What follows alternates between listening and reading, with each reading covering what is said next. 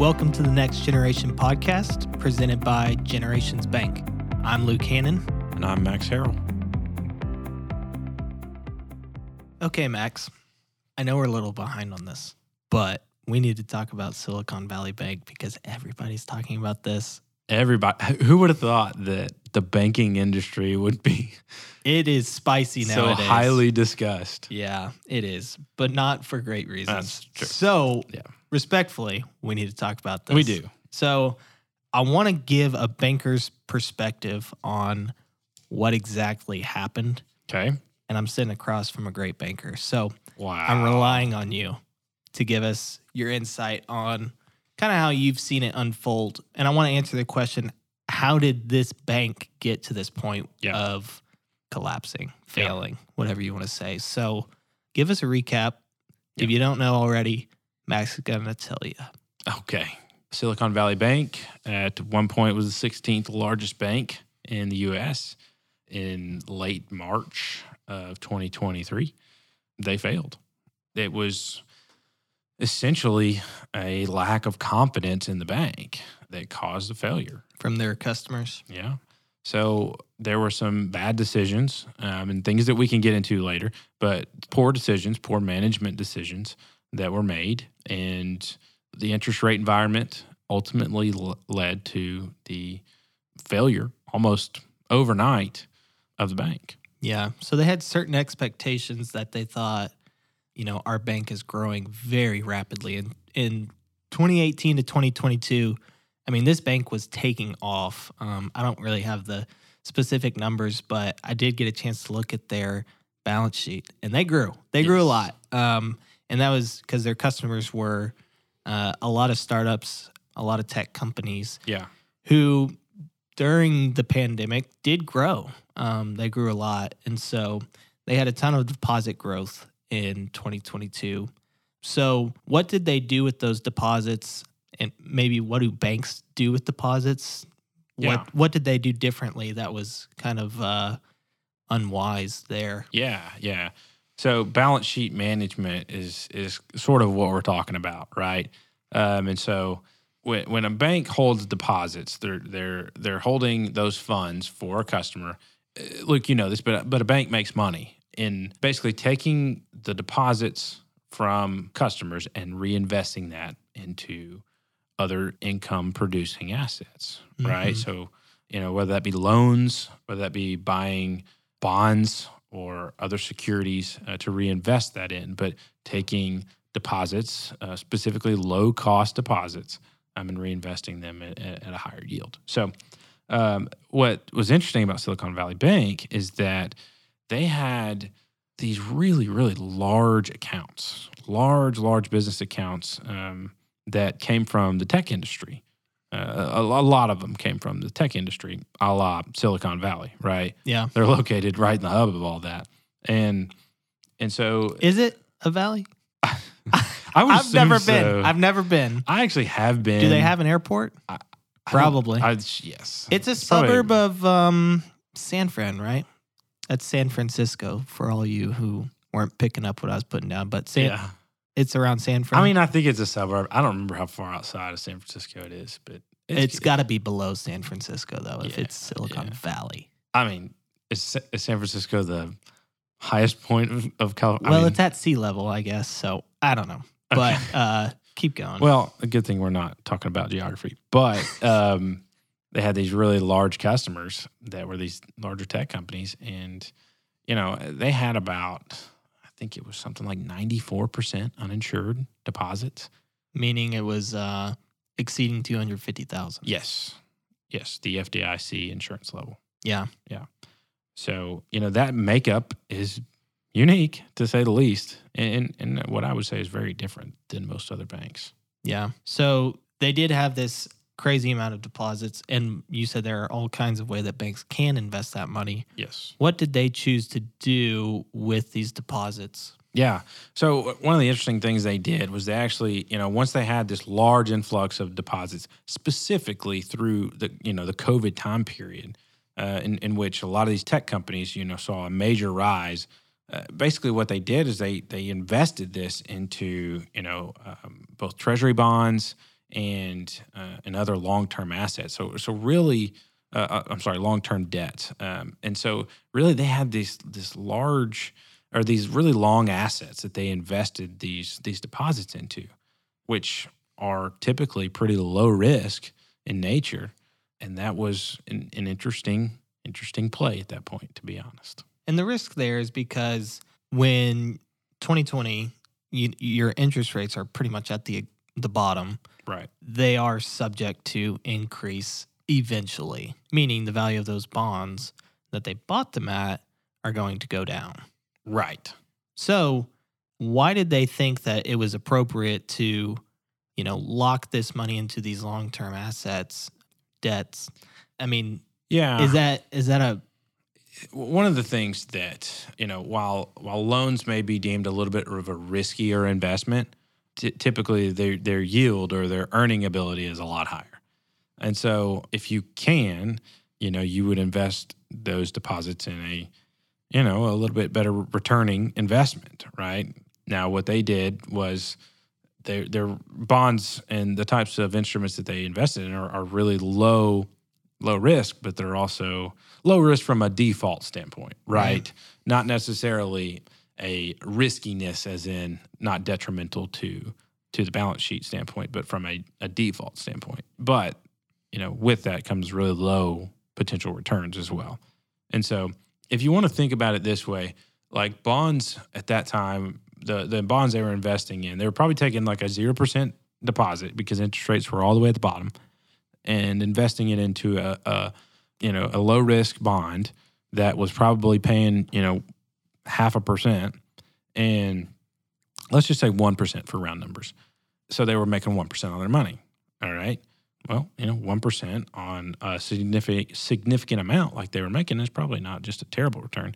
And loans were at low rates as well. But what happens is as interest rates rise, and the Fed raises rates, we get to a point to where, you're at 5% for a bond. Well, you're basically going to have to take a 4% discount if you were to liquidate all of that immediately. And that's not a great spot to be in. And you got to think, this customer base, they are tech companies. They are startups. The kinds of loans that they're doing are not, there probably wasn't a ton of loan demand from their customers. And so investing in these securities was kind of the play that they've probably been doing for a long time. Yeah, well, it probably makes more sense. Like you said, from a traditional bank standpoint, they probably weren't loaning out a ton of money. I think they only had like a 35% loan to asset ratio, which is really, really low in banking, really low. And so they probably weren't making a lot of these loans to their specific customers, but they were holding their accounts there. Yeah. So they decide to invest in securities. Well, like you said, or as we know now, interest rates are way up. Which means that value of those securities, if they had to liquidate, you'd have to take a major loss. Yes. So in 2022, deposits declined by $18 billion in their bank. And so, that trajectory that they thought they would be on, that their customers would keep performing and performing and performing, didn't happen. Right. Well, now we've got a lot of our capital locked into securities. Yeah. So, you're starting to see a trend here, right? Everything's working when it's working, but when it's not, things can start getting a little hairy. And so, when these tech companies who, some flourished and did great, some, ran into issues, and their deposits started shrinking. Well, now they're kind of up against it from a liquidity standpoint, right? When the money you're using to invest in some of these things is not there because it's being taken out by your customers, you have to liquidate some of those assets. Well, they didn't want to do that because they were going to have to take them at a huge discount. And so the writing was sort of on the wall for some of this stuff to kind of start going sour. Yeah. And to throw another crack into the already cracked whatever it might be. Yeah. To throw a cherry on top maybe of all this failure. Okay. Let's say that. Cracking the crack. Yeah. To throw another bad thing on top of an already bad thing. All of their deposits were in money markets. A lot. Not all, but like a I've got majority that 65%. And this is another balance sheet fine. 65%. Are we having balance sheet fun today? We're checking it out. We're How observing. blessed are we? We're Luke, making an analysis. to have balance sheet fun. These are all public. So if you ever get bored and you're sitting at home, you're like, I've watched every show on Netflix. Just go to, what is it? FFEIC. I before E. That's right. Except after C. That's right. Or before C Yeah. in this case. Yeah.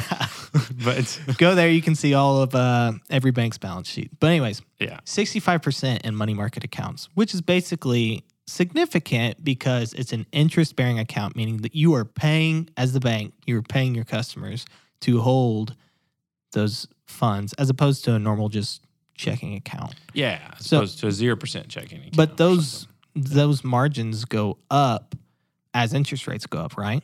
Yeah. So the rate the bank is paying oftentimes goes up when interest rates. Yeah. So they're losing value on their bonds and they're having to pay out more on their deposits. Yeah. You're starting to see that's just another side note. You're starting to see the crunch, aren't you? Yeah. Yeah. It got crunchy. So, by the way, that's maybe my favorite candy bar. a crunchy? Yeah. No, just a crunch, like a crunch bar. Oh, okay. I was going to say, I don't know I'm not sure. a crunchy bar. I don't know. I think I'm hungry right now, but Crunch bars are good. yes. I like Kit Kats, but Okay. Well, that's my crunch chocolate bar of choice. But it sounds like we better keep talking about banking. yeah. Okay. So March 8th, 2023, Yeah. they sold some of their securities Yeah. So and took that loss that we were talking about. yeah. So essentially, here they announced a $1.8 billion loss on their bond portfolio. That's with a B. $1.8 billion loss on their bond portfolio. So, and then also You said they announced that? Yeah, they announced it. So here's what's really interesting. All right, so this is really banking nerdy stuff. All right, according to the accounting standards. All right, accounting standards. Who sets those? FASB, right? Yeah, FASB sets those. Okay. So FASB sets these accounting standards. Banks hold their security portfolios in two different ways on their balance sheet. One is held to maturity. The other is available for sale. So, in held to maturity, basically what you're saying is you are going to book that security initially, and then you're going to hold it throughout its whole maturity process. All right, it's pretty explanatory, right? Held to maturity, but you don't have to mark to market on your quarterly financials because you have no idea what it'll be at its maturity. You have no idea what the rates will be, and if you'll sell it for a premium or a discount or whatever. Opposite is available for sale. So available for sale, you mark the security portfolio to the market rate at that time. So you'll show a loss in this case or a gain in other cases on your security portfolio. So they had all of these in held to maturity. So really, other than internal management, nobody had any clue that they were going to show a almost $2 billion loss. Yeah. Right?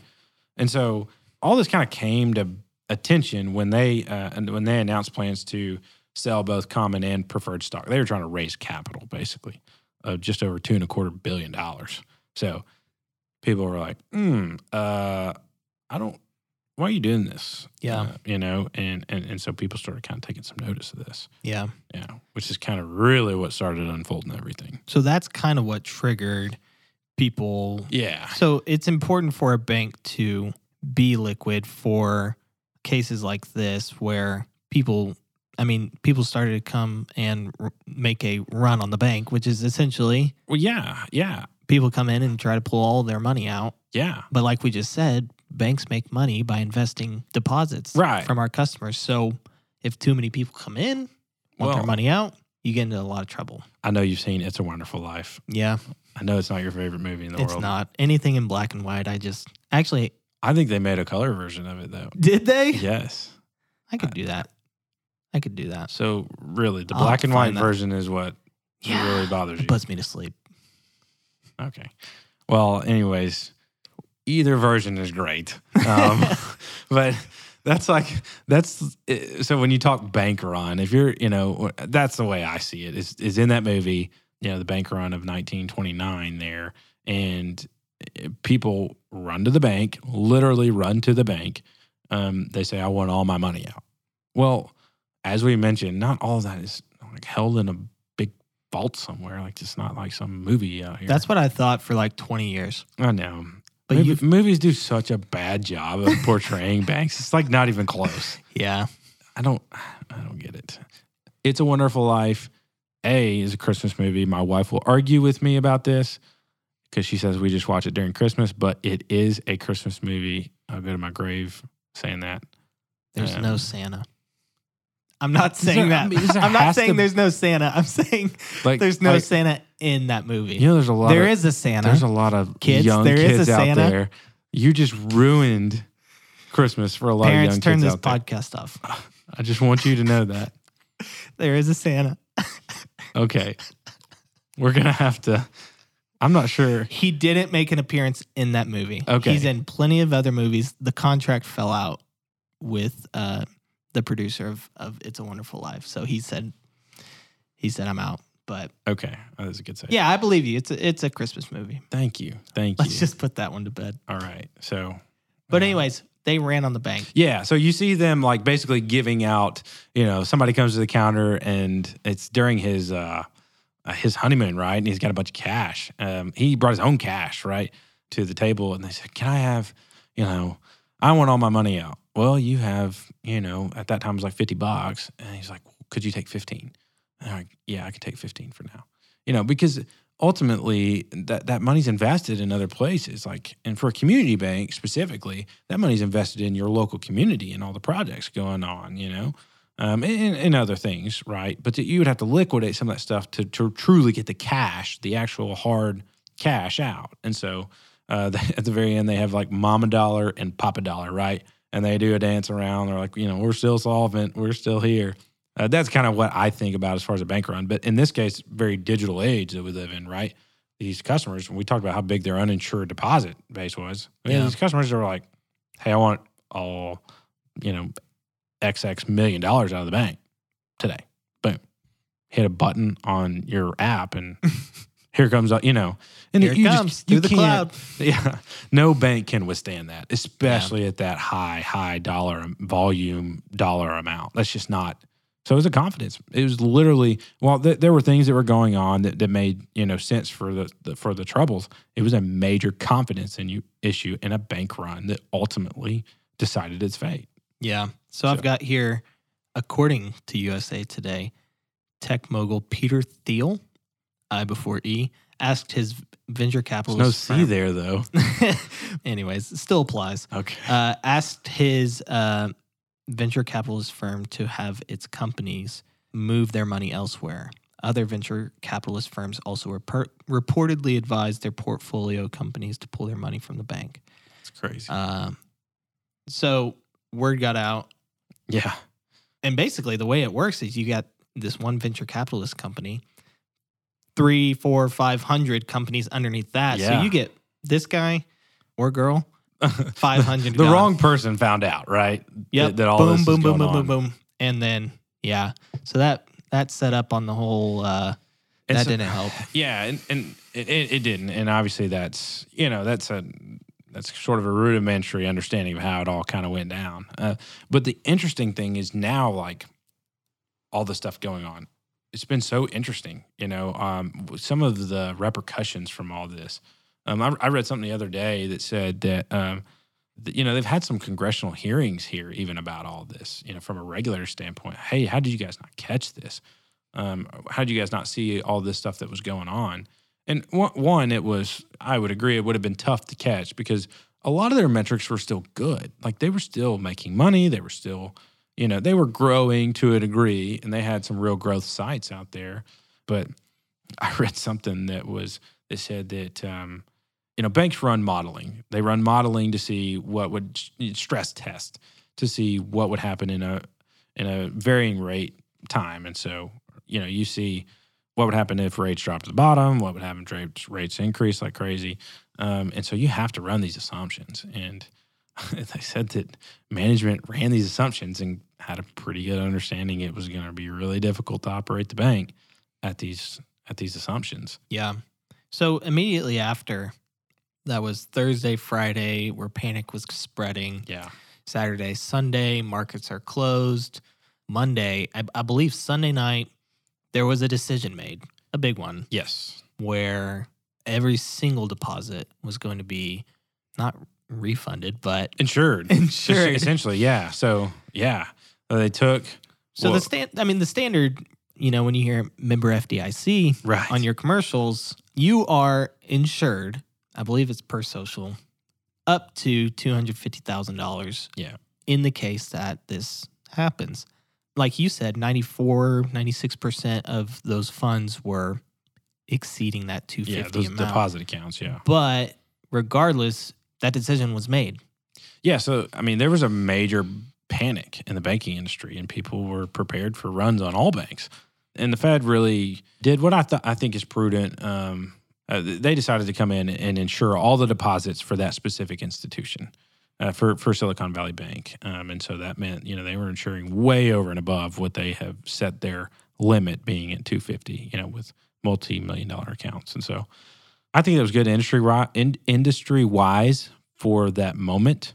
We'll see what sort of repercussions or long-term effect it has. But they really calmed down the waters at that point. We were probably at like DEFCON 4 on Sunday night. And Monday morning was like 2. Yeah. All banks probably expected people to be in lines outside Lined the up. door. Here we go. We were all probably walking in going, oh, okay, there's nobody here. Good. Yeah.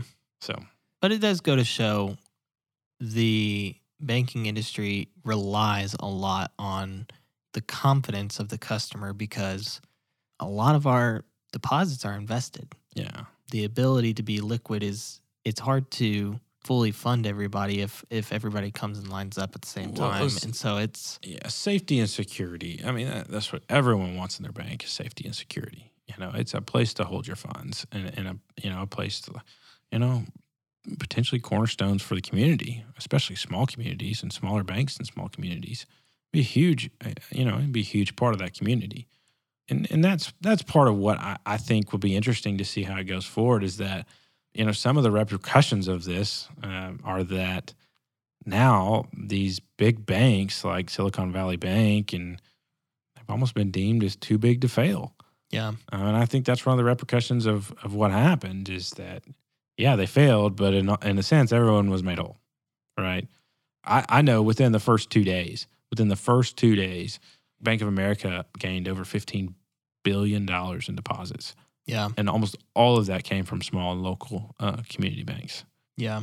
So we've kind of answered how did this bank get to the point of failure, of collapsing.